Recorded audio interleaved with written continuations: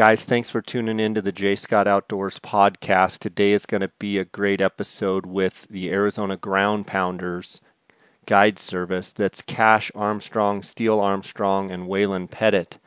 And one thing I have to say is something happened in the connection of this episode, and all of the audio when I'm talking is going to be distorted, and I apologize. I've tried to send it through filters and work with it. It is what it is. The ground pounders come in nice and clear, so you're just going to have to bear with us on this. But they bring a lot of value in this episode, and hopefully you can listen knowing that it was just an accident that happened. Didn't realize it till after it was already recorded, and it is what it is. So I really appreciate your patience. I want to thank you guys for your loyal support of this podcast. I want to thank the Arizona Ground Pounders for coming on. They have done an unbelievable job over the last handful of years shooting some giant bucks and bulls, and you guys are going to really get some good value out of this episode. I want to thank you guys for your support of this podcast. If you guys would like to send me a message or have a question or comment, please send me an email at jscottoutdoors@gmail.com. You can follow along my Instagram account at jscottoutdoors. You can send me a direct message there. And just love hearing from you guys. I also want to thank the sponsors of this podcast, GoHunt.com Insider. They're the title sponsor of the podcast. And if you use the J. Scott promo code when signing up for the Go Hunt Insider, you're going to get a $50 store credit to the new Go Hunt gear shop. That's handpicked and field tested gear. It's free shipping. You've got great technical support there with Trail Kreitzer, and you can use those that credit or those insider points to get free gear. Just go to gohunt.com and check it out. Also, thanks to KUIU Ultralight Hunting, Jason Hairston and his crew, and remind you that the KUIU Mobile Showroom is touring all over the United States, the western and mid United States. And go to KUIU.com to check out when that mobile showroom is going to be near you. One of the great things about that is every piece of gear that KUIU makes in every size will be on site at the KUIU mobile showroom. So you'll be able to try everything on, touch it, feel it, figure out what size is best for you. It's just been overwhelming, the response in the cities that it's already passed through. So make sure you check that out. Also, phonescope.com, 10% off if you use the JScott16 promo code. Cheston Davis and his crew there at the Phone Scope, they are able to adapt any optic to any phone, and you can take pictures and video immediately. And then the Optics Authority, Cody Nelson at the Outdoorsman's there in Phoenix, Arizona. Cody and his crew have an unbelievable supply of tripods and backpacks and other hunting gear, as well as they are the Optics Authority. You get a 10% discount if you use the JScott promo code. Guys, again, I'm sorry for the distortion that you're going to hear. It was a bad connection or something. It's never happened before. But I just felt like this episode, there was too much value in this episode to scrap it. So if you would, just be patient with it. And I hope you'll be able to kind of get through the bad audio on my portion and get all the little jewels and nuggets that the ground pounders bring to this. So thanks, guys. Let's get right to it. Welcome to the J. Scott Outdoors podcast. Today I've got a special episode here with the Arizona Ground Pounders. I've got Cash Armstrong, Steele Armstrong, and Waylon Pettit on the phone. Guys, how you doing? Good. Good. How you doing, Jay? Great. It's going to be awesome to talk to you guys. I've been wanting to have you on the podcast here for some time, but we've got the Arizona deer and sheep and fall kind of regulations. Our draw is coming up here Tuesday, June 13th, and I wanted to make sure to get you guys on the podcast and get this episode aired before that deadline. And one of the things that I want to specifically talk with you guys about today is Coues deer. And you guys are young guys, and you've got a lot of energy, and you've got a lot of go, and you guys have killed some tremendous bucks, some of the best Coues deer bucks, in the last, 6, 7, 8, 10 years. You guys have been, knocking them down, and you guys are young, and you're full of energy, and you're really good at what you do. And I know a lot of people have taken notice of the hard work that you've put in and the success that has come from all of that hard work. And so wanted to pick your brain specifically about units 22 and 23, because that's kind of the main stomping grounds that you guys run around in. Before we get to that, we're sitting here in June, and elk season is not too far away. I just kind of wanted to get a general sense from you guys of conditions. How do you anticipate the 23 elk season with, the archery hunt coming first and then early rifle hunts and then the late hunts? What's your forecast for this year for elk? Yeah, I think it's going to be a phenomenal year. A lot of green feed, good antler growth. I Ca- think some people are going to kill some giants. Cash, I believe this is Cash speaking, right? Yes, sir. Cash, we're kind of in our dry period right now before our monsoon season. How would you compare, the winter moisture, the spring moisture? Is it just average? Is it above average? Is it below? And have we gotten any showers in that country? Say in the last 30 days? And green, you speak of green feed. I mean, is it starting to sprout everywhere, or is it average, but below or above average? I would say, above average.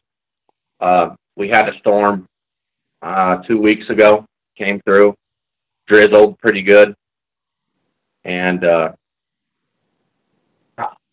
it I'd say too with that winter precipitation on there, like Roosevelt Lake's like almost at 70% full right now. A lot of the streams and a lot of the creeks are still flowing right now too. So there's a lot of extra water and feed down in the bottoms of the canyons. So hopefully we can just have a good monsoon season come through, and then if we have that, those bulls can finish off great. Yeah, and Waylon, that's Waylon Pettit there speaking, right? Yes, sir. Uh, Guys, how important is it? The bulls have been growing. I mean, I would suspect that a bunch of the bulls are already, 6 point bulls, and you can really tell what they are.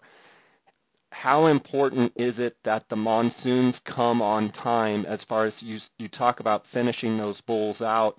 I mean, have you seen it, or do you anticipate if you have an early, say, maybe the last couple days of June and we get, good storms early, do you really anticipate like their back ends just, finishing really strong? And have you seen it where years where it's a late monsoon, maybe it doesn't hit till 15th or 20th, that maybe the back end's a little bit stunted?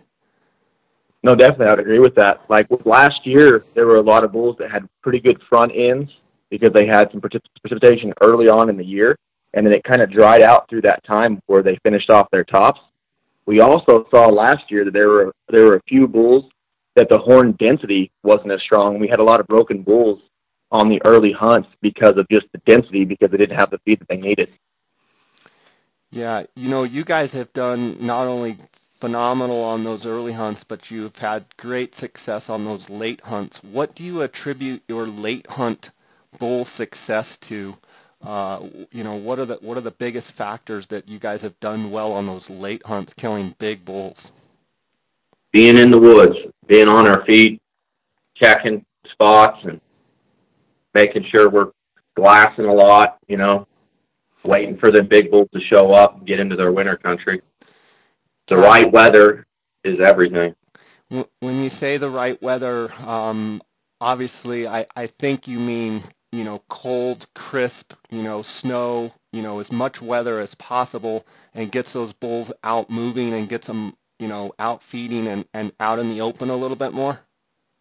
Yeah, gets them out on them slope and south facing slopes where the feed doesn't freeze as hard. And I think that's how we've killed a couple of the big bulls. The only reason we've killed a couple of the big bulls we have, because they live in places normally where it's unhuntable.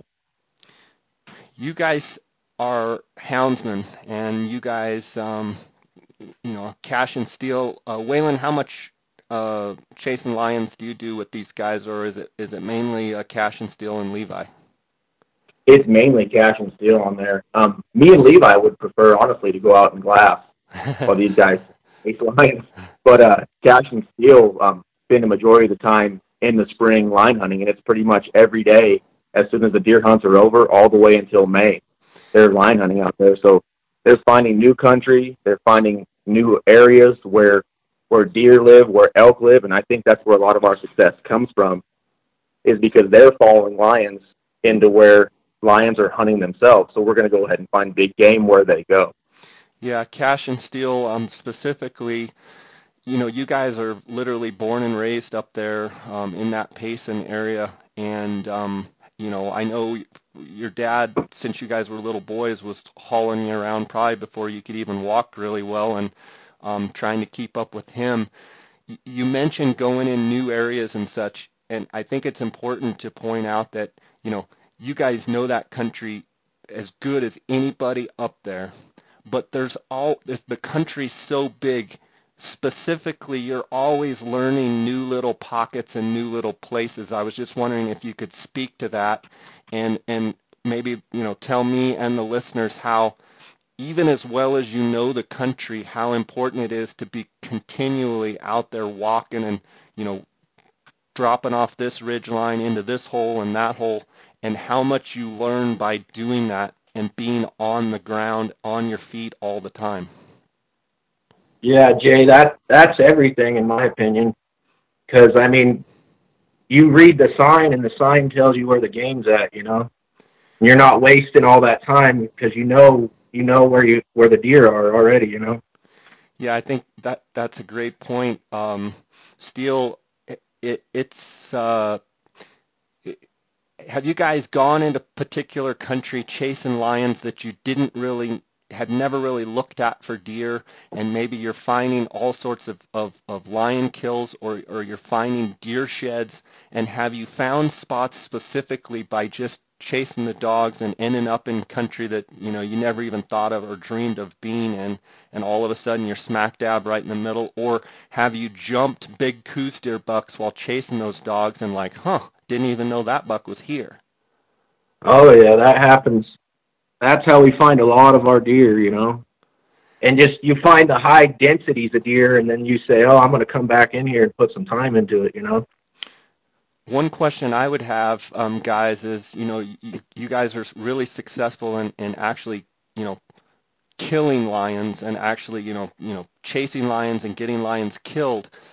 Have you guys seen areas that you guys have specifically killed lions out of, that you watch in future years because you've known you've killed a lion or two out of there? And have you actually seen, hands-on experience? Have you actually seen pockets where you've killed lions out of that you've actually helped the deer numbers? Oh, for sure. That has a really big part. I that's my opinion, but I mean, we've killed multiple bucks out of the same spot, and then we killed. I mean, right here behind the house, we've caught over 30 lions in the last 10 years right here, and the deer population's thriving now. Do you think we always, well, let me back up. It's always been said that a lion kills a deer a week. You guys are out in the field more than anybody that I know, constantly all year. Would you agree with that assessment? I've been curious to ask this question for guys like yourself that would know the answer. I don't believe that, but I mean, maybe one every 2 weeks. But there's a lot of javelina in our country, and lions love javelina, skunks. They can eat a jackrabbit and they can go for a week. You know what I mean? So they don't have to kill a deer a week. You know. Do you guys do you notice? Well, let me see. Do you notice that the lions, do they specifically have a preference over, you know, Coues deer or mule deer? Have you ever been able to tell whether, they really like Coues deer or they really like mule deer, or do you think it's a matter of where they live, or I'm curious your thoughts on that? Yeah, it just depends which country you're in. Right here, there's not a lot of mule deer left. You know, they're starting to come back a little bit.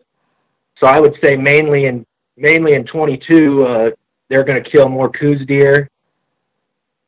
In 23, they kill both. You know, there's a little better mule deer population over there. How often do you guys trail a lion and let it go on a percentage basis? As far as 5 out of 10 times you let it go, 2 out of 10 times, 8 out of 10 times. I'm curious about that. Well, uh, we try to let the majority of the females go because I mean that's what brings the toms back into the country is the females. So that's kind of the way we do it. I mean, if we have a client and he wants the lion, we I mean it's up to him in the end, but we try to kill big toms only. That's always interesting to me. You guys love deer, you love elk, but you also love lions. And I've done a few podcasts with lion hunters, and they have the same. You guys and they talking about lion hunters have the same reverence for lions as say I would for a bull elk or I would for a trout or something that I enjoy to do. Is it that same type of thing where like a lot of people that don't hunt lions are like, yeah, kill them all. We want to kill them all because we want the deer and elk to thrive. But I always hear from you guys like you guys love chasing lions enough. You don't want to kill them all, right? Yeah, for sure. And there's so many good lion hunters out there these days. I think you gotta put that on yourself, you know, because if everybody kills everything, there won't be no lions left, you know. Yeah, I think one question I would have for you guys is there way more lions out in 22 and 23 than people think? And I'm talking about general hunter people that really don't, necessarily, they're not out like you are. Would you say there's more or less lions than people think? I think there's more, but like a big tom, his range can be huge, you know. So 60, 70 mile circle, you know. But lions, they kind of congregate together too, you know. They use a piece of country. You know what I mean? You might go a month without finding any tracks, you know, and then we go right across into 23, and that's where all the lions are hanging out, you know, in a 10 mile square, and they're all leaving it, but they kind of just move around together, you know, Would you in my guys say opinion. there's would you guys say that there's more lions in 22 or more lions in 23 if you had to guess? I would say probably more lions in 23 because of the reservation line. They don't get hunted as hard over there, and they can come across freely, you know. So in other words, it gives But them a there's, little bit of there's, a there's sanctuary. yeah, for sure, especially for big lions. That's where we catch our giants is coming off that reservation. They get the age, you know.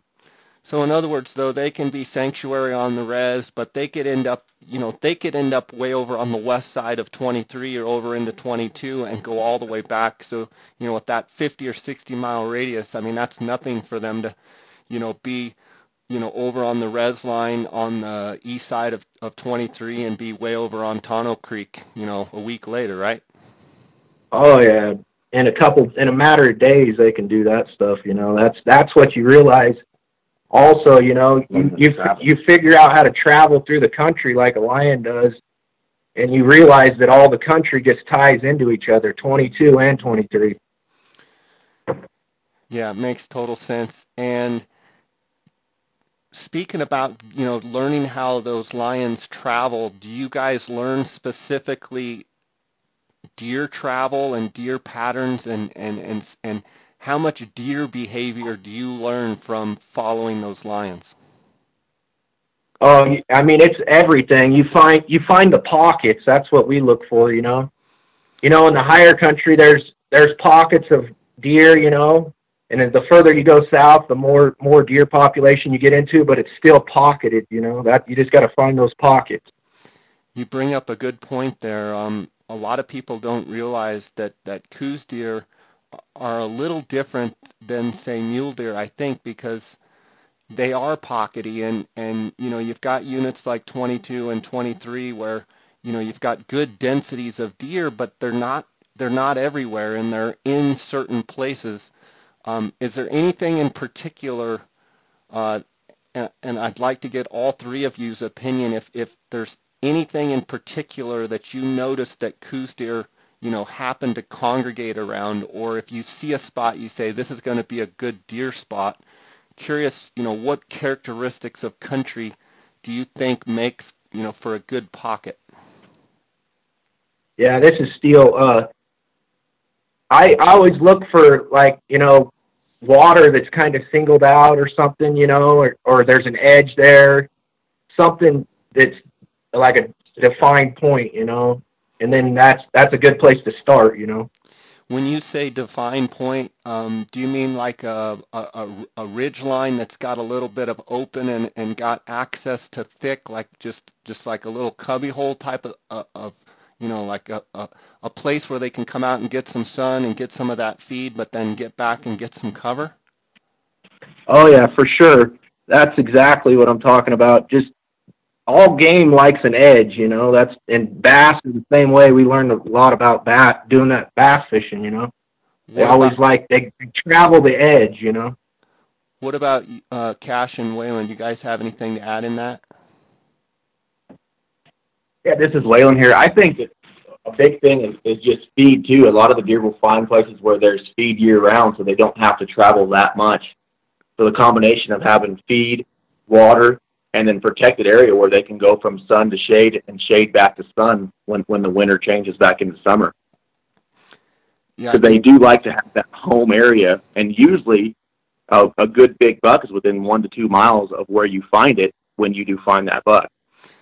that's a great that leads to all sorts of questions there. One question I would have for you guys on some of the biggest bucks you guys have killed. I mean, some of the biggest bucks you've killed. How big of a range? And let's talk about everything except for the rut. Let's just talk about, say 11 months out of the year, what the biggest bucks you've killed, how tight or small or big of a range would you say they have? Oh, this is Cash, Jay. I would say a half mile to a mile, and then sometimes we've had a buck just leave for a while, and you don't know how far he goes, but they always come back. That's what people don't need to realize. I always tell everybody, "Where'd you see him?" And I'd say that's where you need to be. That's where you need to stay right there because they will come back through there. Cash, you talk about a walkabout, and I love Coues deer, and I've been studying them for a long time, and I talk to a lot of people, and I always hear that word, a walkabout, like they just take off. It, is there any pattern to those deer just taking off and going on a walkabout and then coming back, like time of year? Like, do you see a specific pattern, and then all of a sudden in X month, they take off, and then all of a sudden, they show back up 2 or 3 weeks later? Is have you noticed, or any of you guys noticed, particular bucks like always in you know first 10 days of October, or third week in July, or whatever? Have you noticed a pattern change? Yeah, on the biggest buck we ever killed, it was like that. But a lot of it depends on the country you're in too. It, And I think a lot of those big giants, they wander a lot. They can go wherever they want as long as they got the right cover. yeah, talk a little bit more about you said it depends on the country. Do you mean if it's thicker country, they're going to wander less, or if it's more open, they're going to wander more? Just curious to pick in there a little bit. I think it varies mostly off of water. Summertime they're going to have to they get out of their element more because sometimes the water dries up and they'll go a little further. But that's what's crazy is they know where the water is at all times. There's in my opinion there's kind of two types of deer. There's deer that are like spring deer and like tank deer. They hang a little tighter. They don't travel as far, but like canyon deer that drink out of creeks and streams, I think they have more of a tendency to roam a little more. I think those roamers are, probably enough to make all you guys pull your hair out. It's those bucks that have those tight circles. I'm sure that you lick your chops, when you've seen a buck, you jump them lion hunting, you glass them up, you get some trail camera pics, like you're waiting for the season to start. And then there's been those particular bucks that are roamers that probably just drive you nuts, I'm sure. Oh yeah, for sure. My dad killed a big 3-point a few years back, and that was the easiest buck I've ever hunted. I mean, big buck. I mean, he was like clockwork. You go in there and you found him. Within about a 400-yard square, that's where he lived. And it might have changed, but that was in October, and that's when they're the most vulnerable when they come out of velvet, in my opinion. In velvet, and then right when they come out. Let's talk about that a little bit. So, regardless of the actual hunting season, so no hunting season, just talking about times of year, is there a certain 30-day period or 2-week period or 60-day period where you think they have the tightest circle of all? Meaning, is there any time that you could say, yeah, Coues deer bucks, the month of August, stay the most stationary? Or, when would that time frame be? What I think it is it's right the period as soon as they get out of the velvet and they kind of move from the velvet country to where they're going to be for October.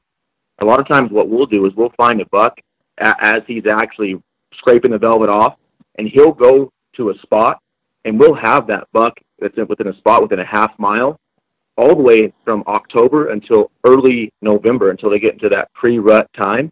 And that's the time where we kill a lot of our biggest bucks because we have them found in the summertime, go back in, re-find the deer right there in October just as soon as the elk hunts get over, find those bucks, and then go back in, surround those deer with our team, and then go back in during the hunts and kill those bucks in October. Okay, so you said something there very interesting. Um, you're saying a lot of your deer have kind of their summer where you see them all summer, you get them on trail camera, or you're glassing them up all summer, and you're saying that a lot of them move a little bit. My question would be, how far? Are they moving half mile, or are they moving 3 miles over? I've always, a lot of the guys I've talked to in southern Arizona, they say where they are in the summer is where they are for that, beginning of that October hunt, that first hunt. They're right there in the same country. And you may be saying that.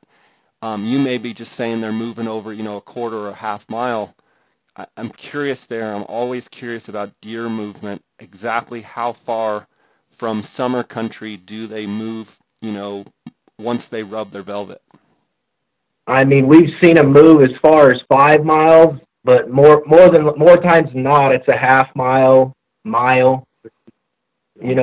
They go to that shady slope and just hang out, where the feed's right. And it usually happens, right? They usually rub their velvet where we watch them all summer and then move. And then they go nocturnal too, but if you know where they're at, you just sit there and wait them out. That's all great stuff. Very, very good stuff. I'm sorry to pick too much there, but all that stuff just intrigues me. I want to talk about Unit 22 and 23 and have you guys kind of compare and contrast the two units, and maybe talk a little bit. Let's talk about deer densities first. In comparison to 22 and 23, which one do you think has the most deer, and which one has, lesser deer densities and higher deer densities? I would say like 22 South, Matazel country. It's got the highest deer density in my opinion. Why do And you think that then is? Why? I'm not sure, to be honest with you. There's a lot of feed there, but there's a lot of feed a lot of other places too. So I can't really be honest with you and tell you that because I don't know. Okay. So the southern end, kind of the Matazel type country of 22's got a high density, and compare that, say, with 23.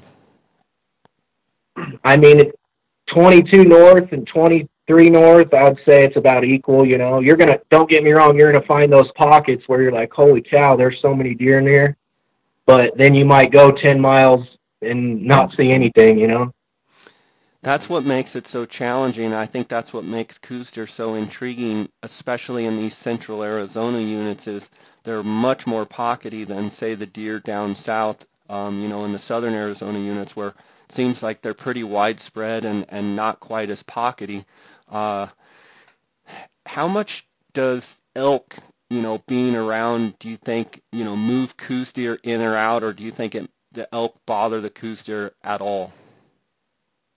It does from time to time. Sometimes if they're on water, but like last year, we had video of two bucks, both bucks that we ended up killing in the October hunt, a 122 buck and 119 buck, and they lived together with bulls that we were chasing on the early elk hunt. I mean, they drank from the same tank. They lived on the same flat. Every morning when we would glass the elk, we would see one of those two bucks crossing by the tank where the elk were rutting. Wow. So I think a lot of times that the deer during the rut will lay down and not get up during the actual rutting portion because they just can't hear or see what they want to see because there's so much commotion going on in the woods. But I don't think that they leave or get pushed out because of that rut activity. I think they just lay down. Yeah, it makes sense. Stay put and lay down and just lay low. Mm-hmm. Because and that's what a lot of people don't realize is what a Coues deer will do is if they get pressured, they don't have to move. If they can find shade and they've already drank that day, they don't have to go anywhere. And their best option, if something's a long ways away, is for them to lay down in cover and be that gray ghost that they are and just wait it out. And I've seen bucks do that where they waited out hunters, waited out elk, to where they'll just lay down and not move until they feel safe again. Yeah, makes total sense. I want to ask all three of you if your favorite unit is 22 or 23, and see if you all have the same answer, or see if any of you differ. Any one of you can start. Jay, this is Cash. I like 23 because I know I can find a giant bull, maybe, and a giant buck in the same canyon, and that's why we hunt 23. Okay, Yeah. Steele? Jay, this is go ahead, Steele.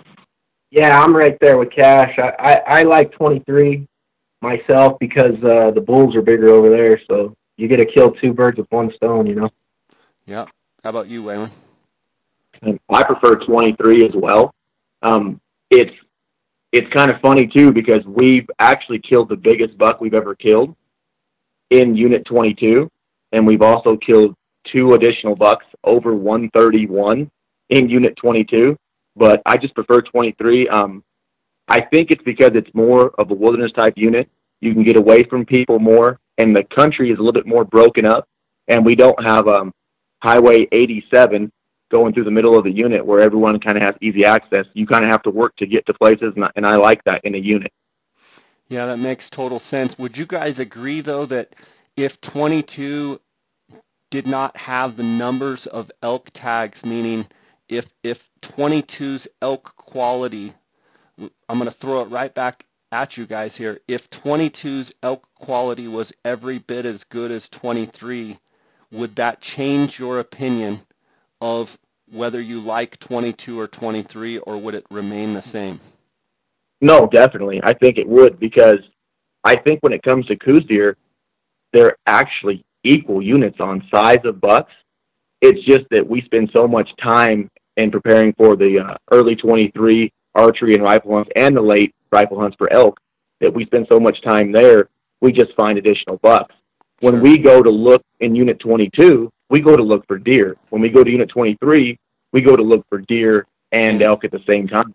And I think too, with getting off tangent, but that the tag numbers in Unit 22, I think have just taken that unit, and it used to be a unit to where people would kill 380-inch bulls, sometimes 400-inch bulls on those hunts, and the bulls are just not getting the age now because there's 800 tags in a unit that's one-third the size of Unit 23. Like Unit 22 North is only one-third the size of Unit 23.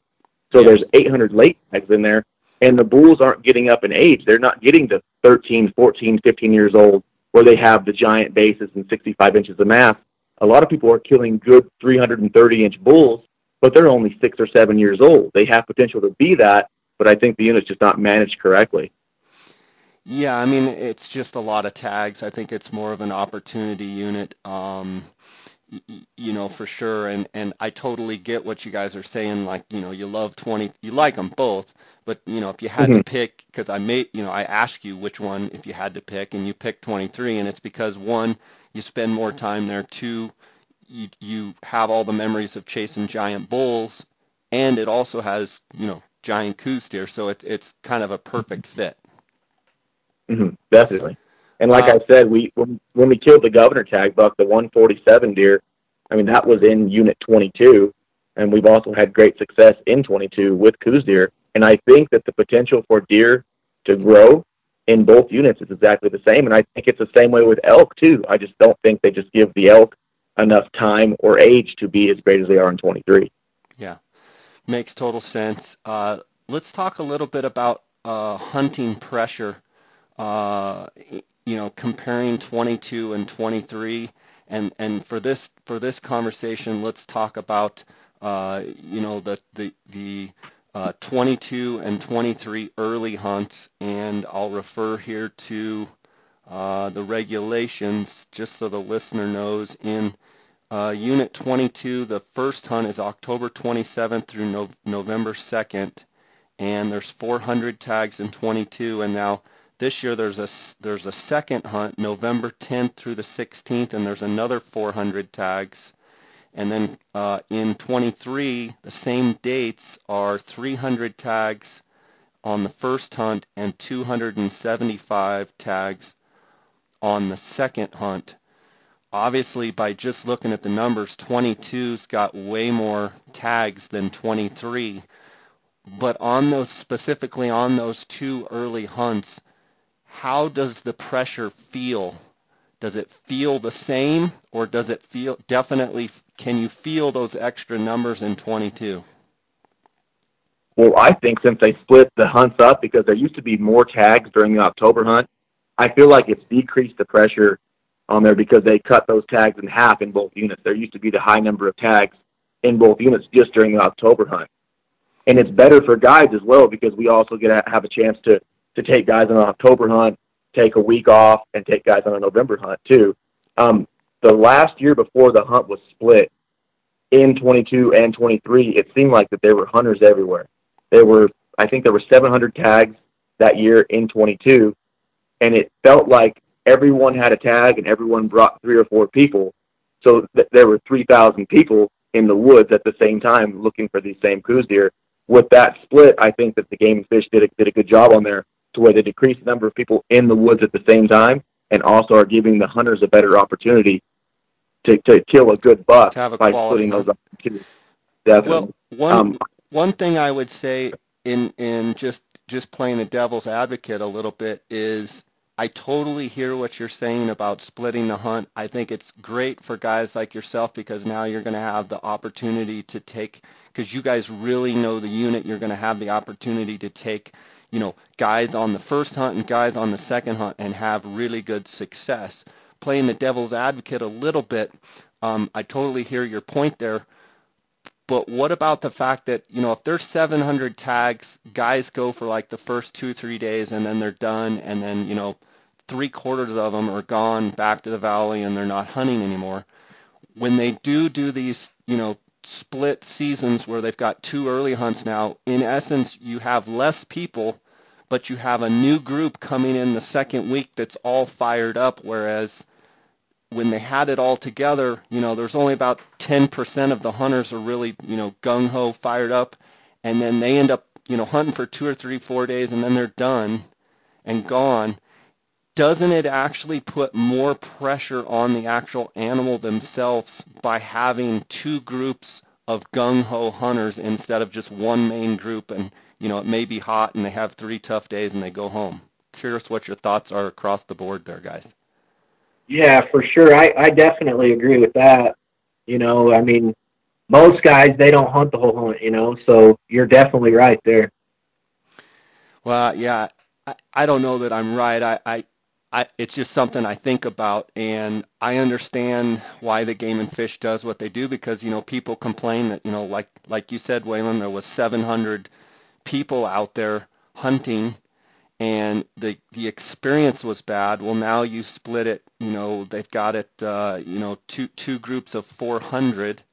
That's a lot less people, but you're going to have two groups that are gung ho, ready, fired up about their hunt, which will probably ultimately put a little bit more pressure on the deer. I'm curious to see how the numbers work out. Now, guys, correct me if I'm wrong, but is this second hunt, is this the first year in 22 and 23 that they're offering this second style hunt? No, this is the second or third year that they've offered that. Okay. We took hunters in October, November. I believe this is the third year Okay. on there.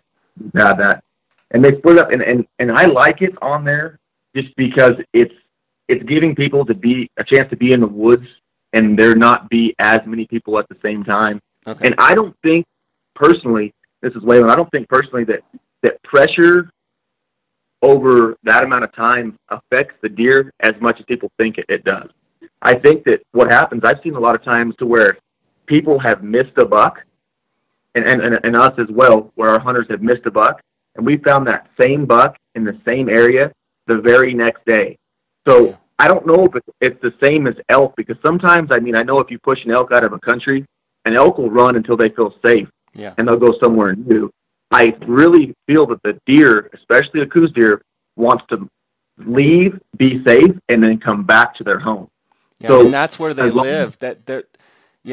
I agree with that. I've seen it more times than not that, guys shoot at a big buck and then, the next day they're like, yeah, I shot at a big buck, and I'm like, where? And they're like, way over. I'm like, well, that's like 10 miles from here. Why are you hunting here? Oh, he's spooked. I would argue, no, he's not. He'll be back in that country. Wait him out. He'll come. You'll find him again. Yeah, for sure. I got a good story about that. The biggest buck, this is Steele, the biggest buck I ever killed, we watched him a long time in about 3 years, and we had him patterned pretty good, but he was a tough deer to hunt. We'd see him about every 7 to 10 days, and finally about the 6th day of the October deer hunt, we found him. I had a 400-yard shot, missed him, and he run over the hill, and most guys would have turned around and went home, but I went and got right where he went over and sat on a rock. Sure enough, he jumped up at 80 yards, and I shot him, and that's how I killed the biggest deer I've ever killed. I remember that deer. Wasn't it a big, giant, typical 3x3? Yes, sir. I remember that deer. That was an awesome deer. Guys, let's talk about your use of trail cameras and over the years what you have learned from trail cameras. I think trail cameras are a tool that you should use like in your tool belt, but it's not something that we, as an outfit, depend on. We a lot of times we'll put them in certain areas, or if we see a buck and we want to keep tabs on a buck, we'll set a camera. A lot of times trail cameras are really important for elk, but really the biggest bucks that we find those bucks actually in the fields glassing. And it's a lot of people say, oh, how many cameras do you have? And we have a few cameras and we use them, but it's a majority of the big deer that we found those deer with glass. I'm trying to go back through right now and think about all the bucks that we've killed over 120, and I don't think any of those bucks, the first time we saw those bucks, was on a trail camera. It was either scouting during the hunt, bear hunting with glass. But we will go back in. If we find a big buck, we will go back in and set a camera where we need to, just to see where he's going and try to pattern that buck so we have a chance to kill that buck during a hunt. Yeah, I totally get it. There's been a whole, obviously you guys I'm sure have heard all the nonsense and this and that and just about trail cameras and Mhm. I'm just curious your thoughts if they were to outlaw trail cameras, which I want to go on record saying I hope they don't ban trail cameras outright. Do I think in some of the units like the Strip and Unit 9 and some of the places where there's 15, 20 cameras on one water hole, do I think they need to probably do something about that? Yes. But I think there's so many great things that can come from trail cameras. But let's just throw that out. Let's just say that if they did throw out trail cameras, do you think you guys would continue to kill giant bucks like you already do? Yes, with 100% certainty. It's just we use them as a tool, but it would just take a couple more days to find the deer, or it would take a few more times going to glass or surrounding the area completely with the guys we have to re-find the buck instead of setting a camera and kind of figuring out where he was. Mm-hmm. Because a lot of times, too, it helps to have trail cameras because you can scout while you're not there. It also lets people don't see someone going in and out of the country, so people don't get an idea of where a buck is. And also, we can be somewhere else scouting while that trail camera is set, too. So it is like a hand or helper in the field, but we would continue to kill bucks 100% certainty if they outlawed trail cameras today. Don't you think, too, sometimes, using trail cameras, if you guys had a big giant buck and you went in and just flooded the country with cameras, someone could potentially catch on to that, oh, the ground pounder guys are, they're going in and out of here, checking cameras. Like, sometimes I think from a strategic play, if you've got a big buck, you kind of maybe don't even go in that country and just leave them be, and the the least you can get in there and be around is probably the better. Would you guys agree or disagree with that? Yeah, for sure. We've dealt with that quite a bit in certain countries, and then we have certain countries where we can go in and we won't see anybody, you know what I mean? But you're definitely right there. Yeah.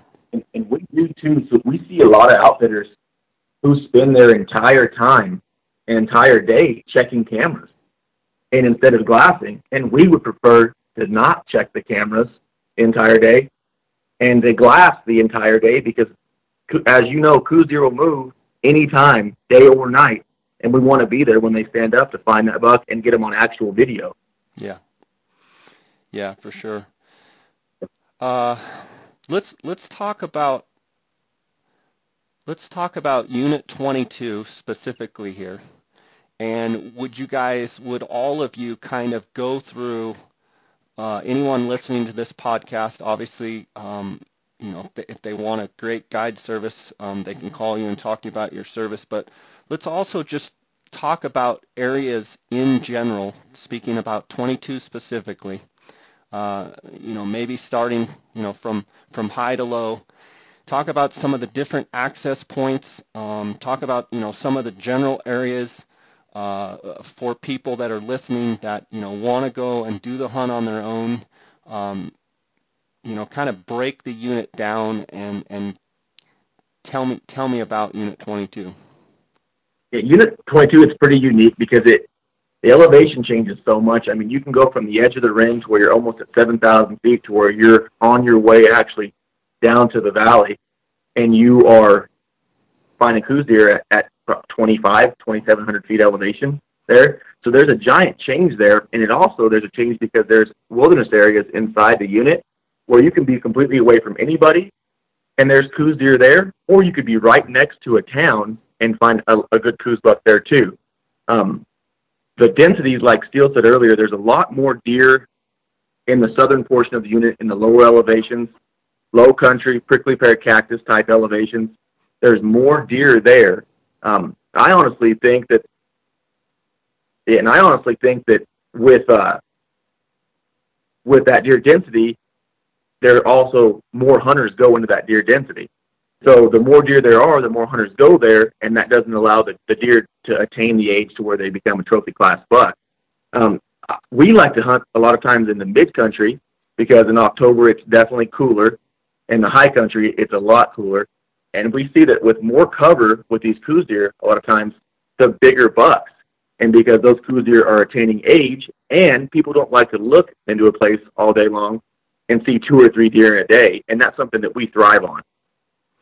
So, in other words, you are not necessarily hunting in the highest density countries. You're hunting in places where you know specific pockets, and you are you pretty much, once the hunt starts, always hunting a particular deer? Yeah, for sure. That's how we like it to be. Don't get me wrong. Sometimes it doesn't work like that, but I'd say about 95% of the time we got the buck picked out we're going to kill. And sometimes we kill them and sometimes we don't. But I think that's how you increase your odds, you know. If you know that you're hunting a buck, you know you're going to stay there the whole hunt and he's going to mess up. You know, you just got to be in the right spot to take advantage of it. Yeah.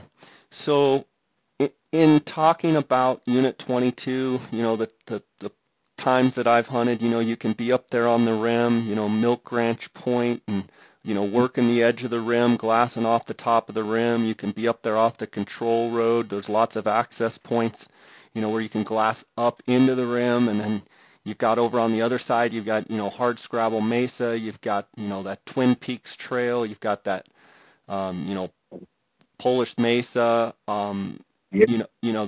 There's a bunch of high country stuff up there that a lot of it looks the same, and I think for people that don't really know the country, it's kind of hard to figure out where those deer are.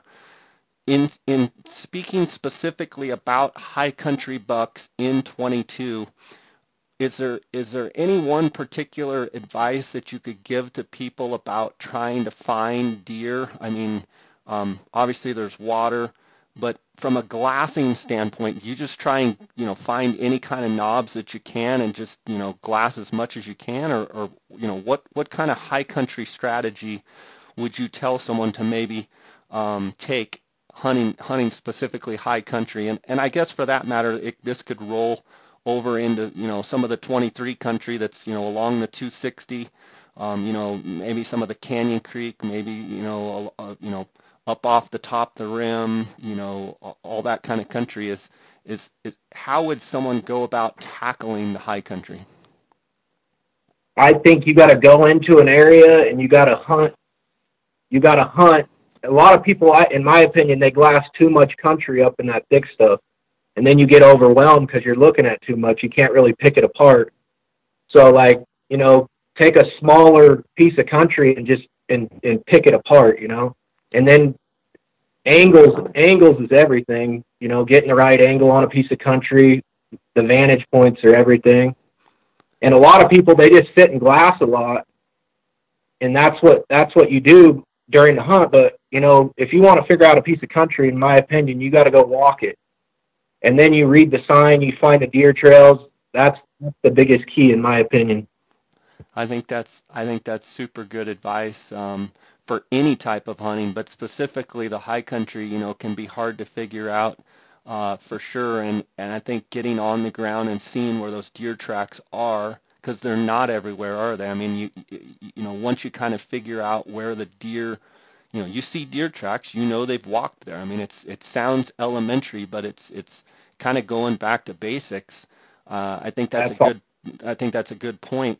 Um, let's talk about some of that. Let's go back and talk about 22, some of that central country. We talked about that. There's that the Doll Baby Ranch. There's all that Matazel country. I think there's a ton of country in the Matazels there. You can take, what is there, 5 or 6 or 7 different like trailheads that you can actually walk for 8, 10, 12, 15 miles and get way back in some of that country and explore. And I think just a lot of people are, one, they're afraid of it. Two, they're, overwhelmed. They're maybe afraid to get in there. But, 22 does offer, quite a bit of access points in that central country, that around that Rye on both sides of the highway, all the way over to Tonto Creek, the river, and Mount Ord, is covered with deer.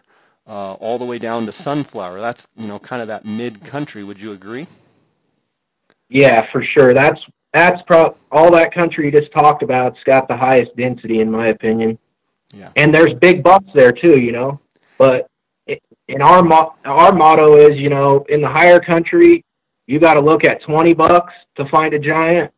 Down there, you're going to have to look at 50 or 75 bucks to find a giant. So, and up here in the high country, I mean, 20 deer, 20 bucks, that don't sound like very many, but when you go out and you see a doe all day, it takes a while to get to 20. Yeah, I think that's one of the things about the high country that, shies a lot of people away is you can literally you could go days and not see a Coues deer, but you sit there on the fifth day, and you just sat there and sat there and sat there and you've seen one doe, and all of a sudden a giant could walk out. But it takes the right person to sit somewhere for 3 or 4 days. Even when you know there's a deer there, your mind plays tricks on you, and you're like, "Let's go. This sucks." You don't. But that's what makes the high risk, high reward type thing. Yeah, and that's definitely the way it is. And I mean, if you got a buck found, you got to keep a positive attitude, and guys don't realize what that can do to you. Just knowing what you're going to get done. Yeah. Having confidence is everything. A good story on that is the same way. It's with that when we hunted the governor tag buck, and it was in some high country. We went and looked over and over again for this buck. We had the buck found for 2 years. We knew he was going to blow up into a giant. We had the buck on video when we originally glassed him. We went back in and went to look for the buck to actually hunt the deer. That buck, for a 3-day period, there was that buck and one smaller deer were the only deer that we glassed as a group of 5 people looking for that buck. Oh, man. So, I mean, we were there. It was in August. We were glassing for 13, 14 hours of light per day with 5 guys. We had all of our sets of our 15s. We had 12s. We were pounding every single inch of that with the cowas on there. And those were the only 2 deer that we found for that period was the actual governor buck that went 147 and another buck that hung out with him about 50 to 100 yards away from him every day. And those were the only deer that we found for that period. Yeah, it's a challenge. And for the everyday hunter that's just, that's their one hunt of the year, it's really hard for someone, even if a guy, driving down the road, the buck runs across the road, like, he's going to go, "Oh, I saw a big buck," but very rarely is someone going to be like, "I'm going to stay right here in this country till I kill that buck or the season ends." They want to see deer. And let's talk about some of that southern country in 22. And I would ask you guys, like, what's the lowest place you've seen Coues deer? Like, I've seen them around that Ballantine trailhead. I've seen them down there right up off. You guys were helping your uncle a couple years ago down there on that sheep hunt. Some of that country, but almost to Canyon Lake. Seen Coues. I was curious. Where have you seen Coues, or is there any place that would just surprise somebody? Yeah, we've seen quite a few Coues deer down there by Apache Lake hunting lions, and like you said, on the sheep hunt a few years ago. I mean, yeah, that's probably the lowest in 22 that we've seen them. Do you think that Four Peaks? Do you think the Four Peaks Wilderness? Do you think that's overhunted, underhunted? Overrated, underrated? That country all around there just always intrigues me. Yeah, I believe that there's giant Coues deer there, and I mean, you just got to go put the time in is what it takes, And yeah, you're probably going to see more 85, 90-inch bucks, but there are those true giants that live in that country, in my opinion. Yeah, for sure. Let's talk about Unit 23, and go from, say, high to low. High being, Coles Ranch, Christopher Creek along the rim, Christopher Mountain, Canyon Creek, and then, taking the Young Road access point down towards Young. You've got some pockets there as you drop down to Young. You've got Naglin Rim. Um, you've got that country all the way down into Young, and then you've got the the middle country. I'm curious, you guys' thoughts on that high country there. Yeah, for sure. All that country you talked about is great country, and the higher country is going to be a little tougher. That's just all there is to it. But it can pay off in a big way, or you can go home with the tag. Yeah, and then as you drop down there in 23, you've got, the big drainage. You've got Cherry Creek drainage that goes, heads basically straight south, and guys can access that Cherry Creek Road off every side, down there Pendleton Mesa, all the way down to Aztec Peak, kind of on the east side of the unit.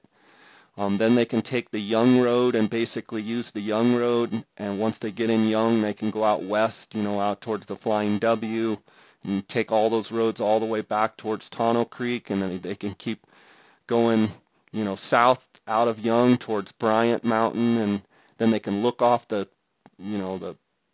Cherry Creek, looking east down into Cherry Creek, and all the way down to Young or excuse me, Aztec Peak, and then to the west there you've got that Picture Mountain. There's just a ton of country in Unit 23. Would you guys agree? Yeah, definitely. And the one thing that we like about 23 too is that everything you just talked about, you can find a good spot to glass on there. A lot of that country is so rough and so inaccessible by other hunters that you have a great chance to find that pocket and find a good buck in anything you just talked about. From the pine trees where you're glassing with pines to all the way down to where you're finding coos bucks by saguaros. I mean, it's just such a big difference in the country and how it lays out. But the coos bucks that we find throughout the unit, they're all bucks that have a chance to be giant, no matter if they're in the saguaros or up in the pines, or even sometimes at the edge of fir trees. Wouldn't you guys agree that the higher density in 23 is going to be down off Roosevelt Lake, and as you come from Young driving towards Roosevelt, Parker Creek, and on the backside of Armour Mountain, some of that Thompson Mesa country, and Definitely. I know that country down there gets a lot of pressure, but it also has a lot of deer all the way as you wrap around there by Roosevelt Lake. That probably gets the most pressure, but there's probably the most deer there. Would you agree? Definitely. And there's the most coos deer, and there's also the most mule deer there, too. For some reason, those foothills in between the Armour and all the way down to the lake, they have a ton of deer, and I'm not sure if the deer are there because of the extra feed or if they know that at some point if they need to go get water, they can get it because they can actually see the lake. But for some reason, there are a bunch of deer, coos deer and mule deer, in that foothill country there. Um, we've had some decent success in those areas, and don't get me wrong, there's going to be some good bucks in there, but we line hunt actually right through there and have caught toms in saguaros right there. So it's like where those toms are, the deer are going to be, and obviously the population of deer down there, it's pretty thick. For sure. For sure. Let's talk about archery versus rifle. You guys guide a lot of hunters. Do you do a lot of archery deer hunters, or is your main focus rifle coos deer hunters? No, we do a few of the archery hunters on there when people want to kill it. It's as everyone knows, that's a grind. That's an archery deer hunt, especially spot and stock for a mature coos deer. In my opinion, is the hardest hunt that there is in North America. I mean, I've never been on a Dall sheep hunt or I've never done anything like that, but I know from the mental grind that it is to try to get within range of a giant deer. In August, it's hot, it's miserable. You're trying to stalk a deer 95, 100 degrees. Um, they're so smart and so weary, and they just there's so many factors that can help or hurt you in that August hunt. I believe that's the hardest thing you can do is spot and stalk a giant buck. And I mean, and by giant I mean something that's 110, 115 plus with your bow. We've had success with guys sitting water with blinds And I think that's probably the easiest way to kill a buck. But again, that's a mental grind for our hunters a lot of time because they're in a blind. The blind sometimes could be 110 degrees, and they're sweating the entire day. And a Coues deer will come in from dark to dark at any time without any reason except for they want to get a drink of water. So people have to be on their game, and it's just a lot of people aren't used to how the deer are and how sensitive they are to movement or smell. And I feel like Coues deer even have it's a weird sense to where they feel like something's not right. They don't need to go there. And I don't know if other animals have that, but it just seems like with the Coues deer, if everything's not perfect, they'll back out and take off, and they don't need to come back to that water for a couple days. So, I mean, I think we can have good success on there with that if with the right people that can shoot. And a lot of times on these tanks in certain areas, the shot is a long shot. It's a 40 or 50, sometimes 60-yard shot while sitting down from a blind, and that's a tough shot to make as well. Yeah, especially the Coues deer that's such a small target. Definitely. Okay. And then in December, they open it back up in 22 and 23 in December now for archery, so you can hunt them in the pre-rut in the spot and stock, and then January with the rut hunts too on spot and stock. And if we can do that, and that's a little bit easier of a hunt, but also the key factor in that is to make sure you can get ahead of a buck that you don't know where he's going because he has his head down with his tongue out chasing a doe. So those can be tough too. We're definitely going to find the bucks on both those hunts, but it's up to the hunter to make sure they can put a good stock on to where they can actually shoot that buck who's trying to chase a doe around a hillside that we can barely walk up. Yeah, for sure. It's amazing how they can run and chase does in that country, and you're on basically hands and knees when you try and walk up there, and they're running around chasing does. It's crazy. I want to ask. And we've had a little. Oh, go ahead. No, you go ahead. We've had a little bit of success too in the past couple years, setting either tree stands or blinds on travel routes during the rut too. So we'll find a scrape line, we'll find some rubs on there, end up setting up a blind or a tree stand on there, and then we've been able to kill a few decent bucks in the past couple years on those travel routes. But that too, I mean, you're going to have to sit and wait, and it's patience, and you're going to have to rely on a doe coming by in that travel route and the buck with his head down trying to figure out where that doe is.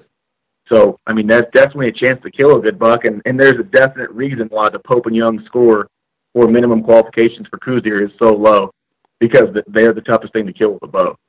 Yeah, I think it's like 65. 60, yeah, I think so too. Yeah. It brings up a good point there. I want to ask all three of you your opinion. Speaking, okay, the three different seasons, you've got the October rifle, the first hunt, you've got the November rifle, and then you've got, the December, let's call it the late hunt, or, some people call it the rut hunt. If you had to choose, let's say I could give you a tag every single year, would you choose the October, the November, or the December hunt? I want all three of you to answer that. And why? See, that's a hard question. I would probably choose the October hunt myself, just because we spend so much time in the woods. We're probably going to have that giant buck that just come out of velvet peg, and that's my best chance of killing him. That's why I'd pick October. But it would be a toss-up between October and December for me. Okay. Jay, this is Cash. I'd have to say agree with Steele on the October hunt, because when you get them bucks pegged, I mean, you got to wait them out, and you're going to get an opportunity. You just got to capitalize on it. And most of the time it works out, and sometimes it doesn't, but that's where I stand. Okay. Hey, Jay, this is Waylon. I would prefer the December hunt. Last year, the hunt was 21 days long, and I like to refer to it as Coosmas because for me, it's the most wonderful time of the year. I love watching those bucks. Yeah, I love watching those bucks rut back and forth. I love it that you have an opportunity to find a big buck on their feet moving. New bucks, The only real con to that late hunt is sometimes you'll have a buck found September, October, November. Then when December comes along, he decides he wants to find a girlfriend and he's gone. Yeah. So that's the only major con, as a point to all the other pros on that hunt, is that you can have a buck pegged and he can be gone, but I mean, you have to go re-find him. So, Yeah, I mean, that you bring up a great point there. It's something I want to touch on. And I hear what Cash and Steele are saying for sure about the October hunts and having bucks pegged. And I hear what you're saying, Waylon, about, it temperature wise, talking from a human perspective, it's a little bit more pleasant, cooler. And then from a deer wise, seems like they're on their feet. You're having a little more action. You're seeing more deer. Let's talk about, I want you guys to weigh in on actual rutting on that December hunt. Obviously, it runs to December 31st. In your country, in 22 and 23, you've obviously got low and you've got high country. What do you see as far as rutting activity, as far as timing of the seasons, or, when would you say, yes, we see consistent rutting activity? I mean, do you see some rutting activity on those December hunts? And I'm curious, like dates. Give me actual, like, last 3 days, last 5 days. Depends on the year, whatever your answer might be, and kind of hear what you have to say about that. In the higher country, Jay, I would say it's so hit and miss that, I mean, you just got to hunt the whole hunt. I mean, yeah, the last 5 days of the hunt are probably the best, but to be honest with you, I haven't seen them really get it on in that hunt in about 3 years. Why? Why do you think? I just think I think they rut in January, in my opinion, nowadays. Up in the higher country, I mean, I can't really speak for the lower country because I haven't got to spend enough time in December down there. Do you think it's Steele? Do you think it's a density issue, like because the higher country does not have as high a density, that maybe they just don't get stirred up and get cranking? I'm always curious about that. Yeah, that has something to do with it, but I mean, those rut spots they're pocketed too, where there's multiple does, and I just don't think them does I don't think they kick in until January, in my opinion. Yeah. What about you guys? But don't get me wrong, I have them deer are still moving, the bucks are roaming, so yeah, you're going to see about twice as many deer, 3 times as many deer on the December hunt because they are up on their feet. It's cold. They got to get that sun in the morning. They're thinking about it for sure, but they're not really, like when you go to Mexico and you watch a deer, he's so sore he can't even walk. I haven't seen a deer like that in the last 3 years. Yeah, and Steele, don't you think too, sometimes it's a challenge on that December hunt that you're sitting there glassing and boom, like you were saying, Waylon, a completely new buck shows up, walks across a hillside, just kind of walking, maybe doing a little sniffing, not rutting, but just kind of, roaming. And you see that buck and he's a beautiful, nice big buck, and you never see the buck again because he's just on a walk. yeah, definitely. And that's tough too, because a lot of times when we scout and we're looking for our bucks, we'll scout, we'll get video of those bucks, we'll bring the video back, put it on the big screen TV, we'll talk about that buck. What do you think he goes? How big is this deer? What's the mass on this deer? And sometimes on that December hunt, you find a buck and you have to make a decision 2 to 3 minutes on whether this buck's a shooter or not. And that's a lot of pressure to put on, especially because some people are waiting 7, 8, 9 years for that hunt. Whereas opposed to on the October hunt, we usually have the buck, have the video, know about what he's going to go, and know that this buck right here is a 100% shooter. And as soon as we see this deer, we're going to do everything we can to make sure that this deer, it dies. So, I mean, that's another con too, is it's awesome because, I mean, a giant buck might walk in and you might kill a giant. And I know of guys that that's happened to where they've killed bucks 130 plus that they've never seen before in their lives. But, and we've done the same, but also it's a lot less pressure when you know the buck that you're shooting at is the exact buck that you want to kill. Yeah. Yeah, I mean, it's like Cash and Steele talking about, having a target buck and having that October hunt, and that's the buck, and, you're just basically waiting to either A, respot him again, or B, waiting for him to get up out of his bed to shoot him. That's always a reassuring deal that you've analyzed him. You know he's a shooter. It's not going to be a spur of the moment deal. Like, that's the buck you're after. I think that's one of the huge benefits for October.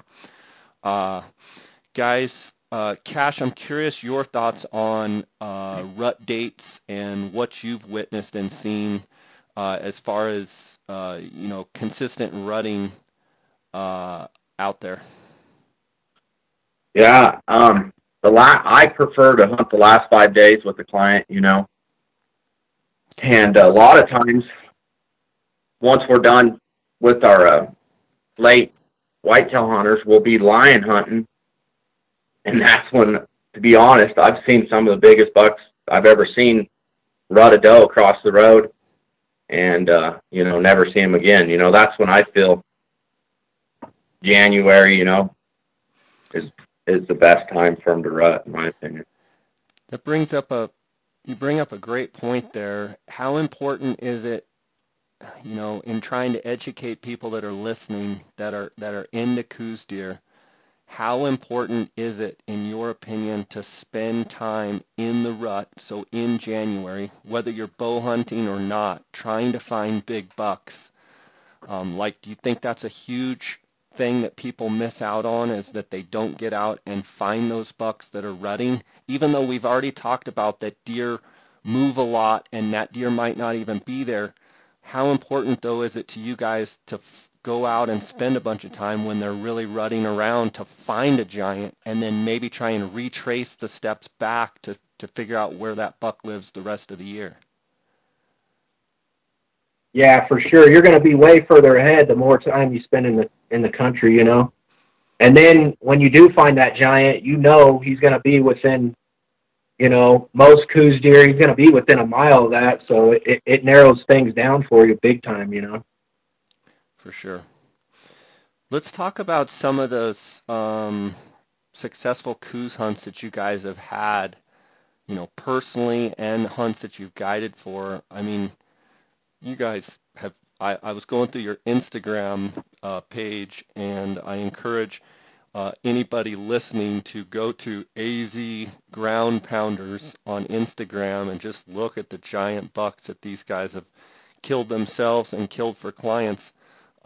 Talk about some of those successes and some particular bucks that you remember, and just, it's story time. Let's hear some of it. Yeah, definitely. We've been involved in a few governor tag hunters, and those are awesome. We killed the 147 buck, and that buck at the time was the largest governor tag buck ever killed. The next year, a couple bucks were killed that were bigger than that.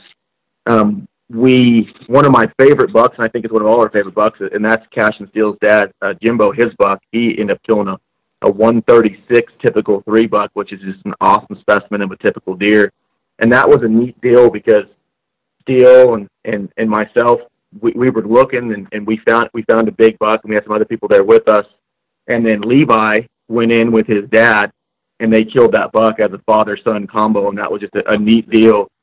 And also Dana, which is Cash and Steele's mom, Jimbo's wife, she was there on that hunt too, and that was neat. And she killed a buck that it was about 106, 107 inches on that hunt too. So in a 2-day period, Levi helped his mom and dad kill 2 bucks, both over 107. But that 136 buck is just awesome. It has huge mass, almost 40 inches of mass, just giant beams, giant everything. It's one of my favorite Coues bucks I've ever seen.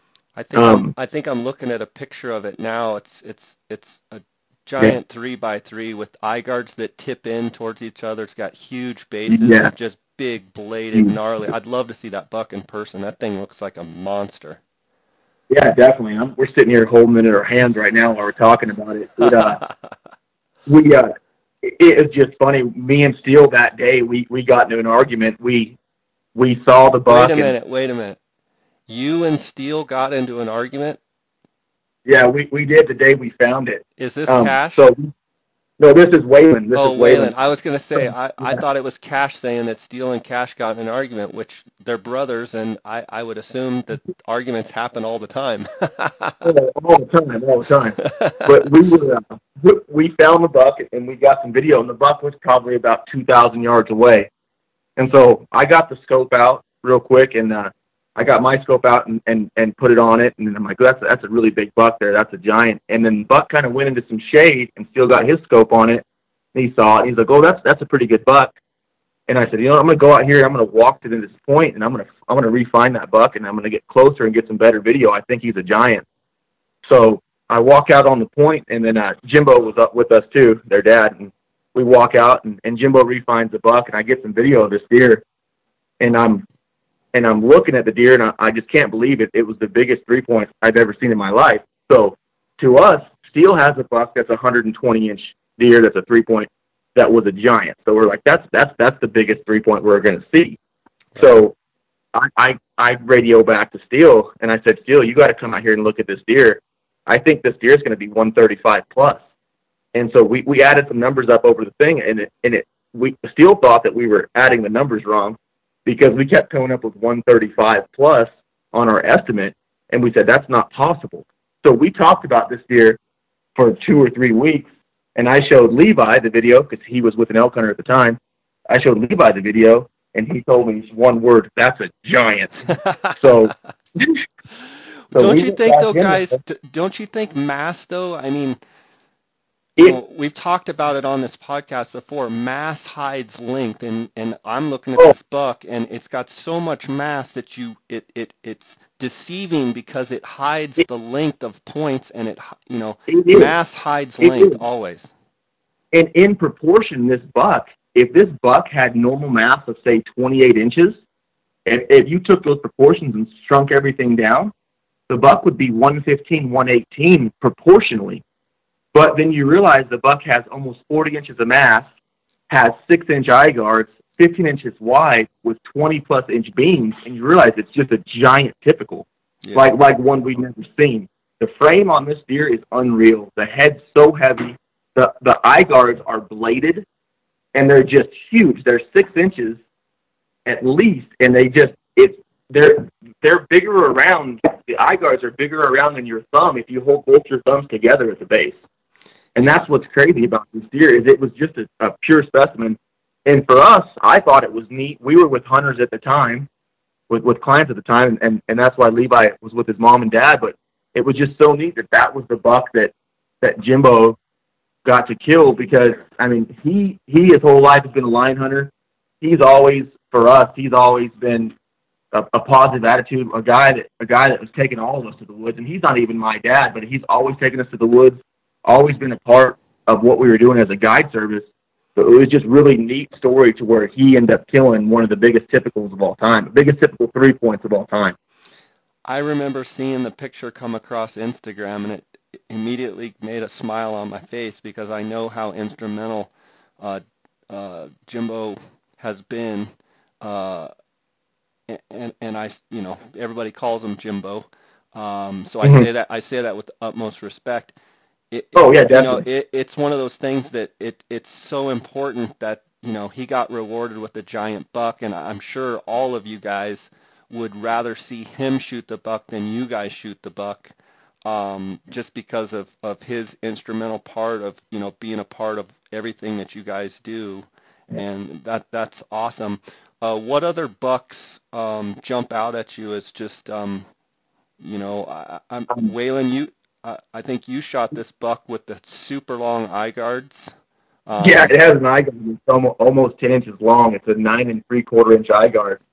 And that was a neat deal. I decided that I was going to have a late hunt, so I waited 8 years to get a late hunt. I didn't draw a tag. And I finally drew the tag on there. And then Levi, I was actually at work there, and Levi called me and said, hey, I think we might have found a buck for you. So I came over. And Levi was with Steele on there, and we came over to the house, and I looked at the video, and I said, that buck is unreal. Like, the eye guard, we couldn't figure out where the eye guard was. We thought the buck was a 4x3 on that side, and we're like, where is the eye guard? And then we went back and got some closer video and realized that point was the eye guard, that it had a 9 3/4 inch eye guard. And that was a neat deal. Me and Levi, we sat on a point for about 4 days. It snowed, fogged in. We were sitting on a rocky ice point. I missed the buck one day, Couldn't believe it. It was probably one of the worst days of my life hunting wise. Did you catch Levi any? told Did you me catch any flack from the gang? I walked the 2 miles walk back to the Ranger in about 8 minutes. It was more of a run by myself. Levi told me I should just go ahead and throw that rifle off the mountain. I'm surprised So he didn't leave you out there. that's why I got back to the Ranger so fast, because I thought if I didn't get back, I was probably going to be staying the night by myself. So a couple of days later, we refound the buck, and I made an awesome shot, and it was pretty neat. Everyone went over there together. We had all the guys together. Jimbo was there. A neat deal, and that buck ended up going 125 on there. That was neat.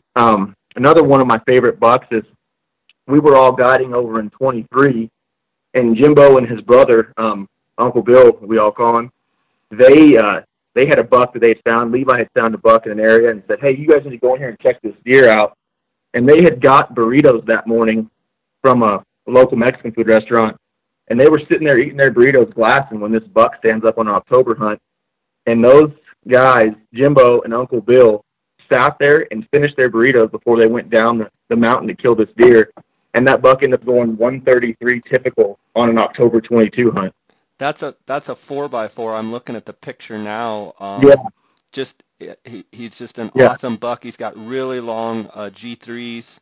Uh, incredible G3. yeah, in good beams. Just a beautiful 4x4. So it's like the old joke, you hear between the old bull and the young bull. He's like, we've all heard the joke, but I can see them sitting up there on the rock, and they're like, well, it's about time to go down there and kill that buck. For sure. And That another neat story was Steele's father-in-law. We had put in for Coues deer, and he had never killed a whitetail before. And he drew the late tag, and that was 2 years ago on there. And we had found a giant buck, and it was, I mean, with the client before, couldn't kill it. The client actually couldn't come back into the state. He was too busy with work, and then we even had video and showed him. The guy was sick that he couldn't come back. So we decided to go ahead and kill that buck with Steele's father-in-law. And it was one of the tougher bucks we ever killed. Cold, miserable, nasty. It was windy the entire time. And then 13 days, we hunted this buck with Steele's father-in-law. Finally had an opportunity, and he made a great shot and killed the buck. And that buck, yeah, we'd see the buck about every 2 days on there, and it was just the buck would disappear before we could get to it, and the shots were long. But we figured it out and killed that buck, and that buck went over 130, and is just an awesome buck. That's on the Instagram page there as well. It's a non-typical buck. He has on both sides, he has like pitchfork beams at the end, super long G2s. But the funniest thing of that whole buck is he's over 130, and the buck's 12 inches wide. Isn't that crazy? Wow. Mm-hmm. That is crazy. Guys, it's been awesome having you on the podcast here. I kind of want to end and conclude with, how do you guys believe your scouting equates to your success? I mean, you guys have had unbelievable success killing giant deer. How much of it is your scouting? Oh, and this is Steele. In my opinion, that's everything. I mean, I believe that everybody creates their own luck. You know what I mean? And the time in the woods is just creating your own luck, in my opinion. Yeah, I mean, it's obvious you guys love what you do, and poor Levi, he wasn't there for the podcast. We haven't picked on him at all. He got a free draw on this one. We had a chance to gang up on him, and he wasn't even there to defend himself. Definitely, he's the big buck finder, though. I will. I will. He's found more of the big.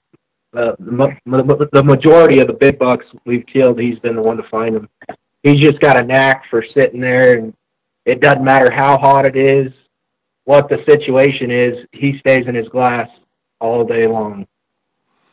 That's awesome. Well, you guys all do a phenomenal job. I want to give you guys a chance to let the listeners know how they can reach you, where they can find out more information about you guys, and I just want to thank you for coming on the podcast, and just look forward to seeing your success this coming year on the elk hunts, and on the deer hunts, and I encourage anyone listening, if they're interested in having a great hardcore group of guys guiding them.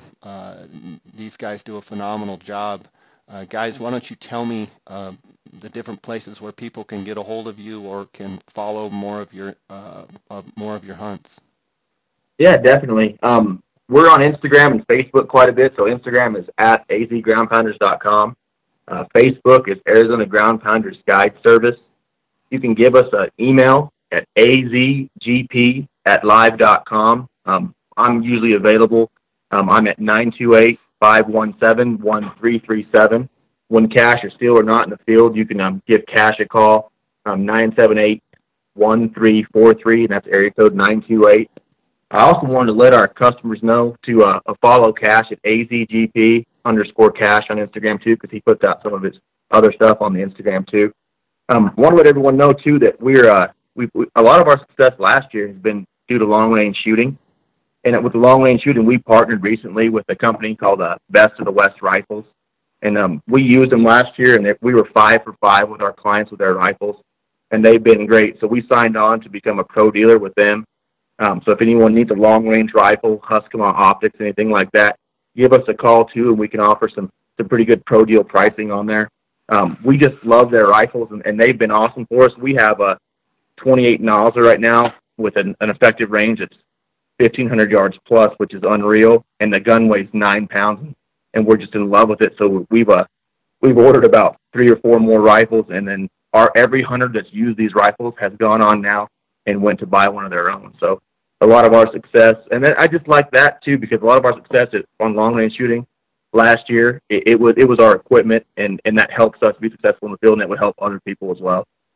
Good stuff. Good stuff. Well, guys, thanks again for coming on and sharing your knowledge here on the podcast. Like I said, I'm anxious to see your success. I know you guys are going to do fantastic across the board this fall. And as always, I wish you the best. And sorry we missed Levi. Sorry he couldn't be on with us. We'll have to have him on another time. Keep doing what you're doing. Keep knocking down giants, and we'll see you down the road, okay? Yeah, definitely. Thank you. And we appreciate the opportunity, and please give us a call anytime, and we'll want to talk about hunting, that's for sure. That sounds good. Okay, take care, guys. Thank you, Jay. Jay. All right, bye.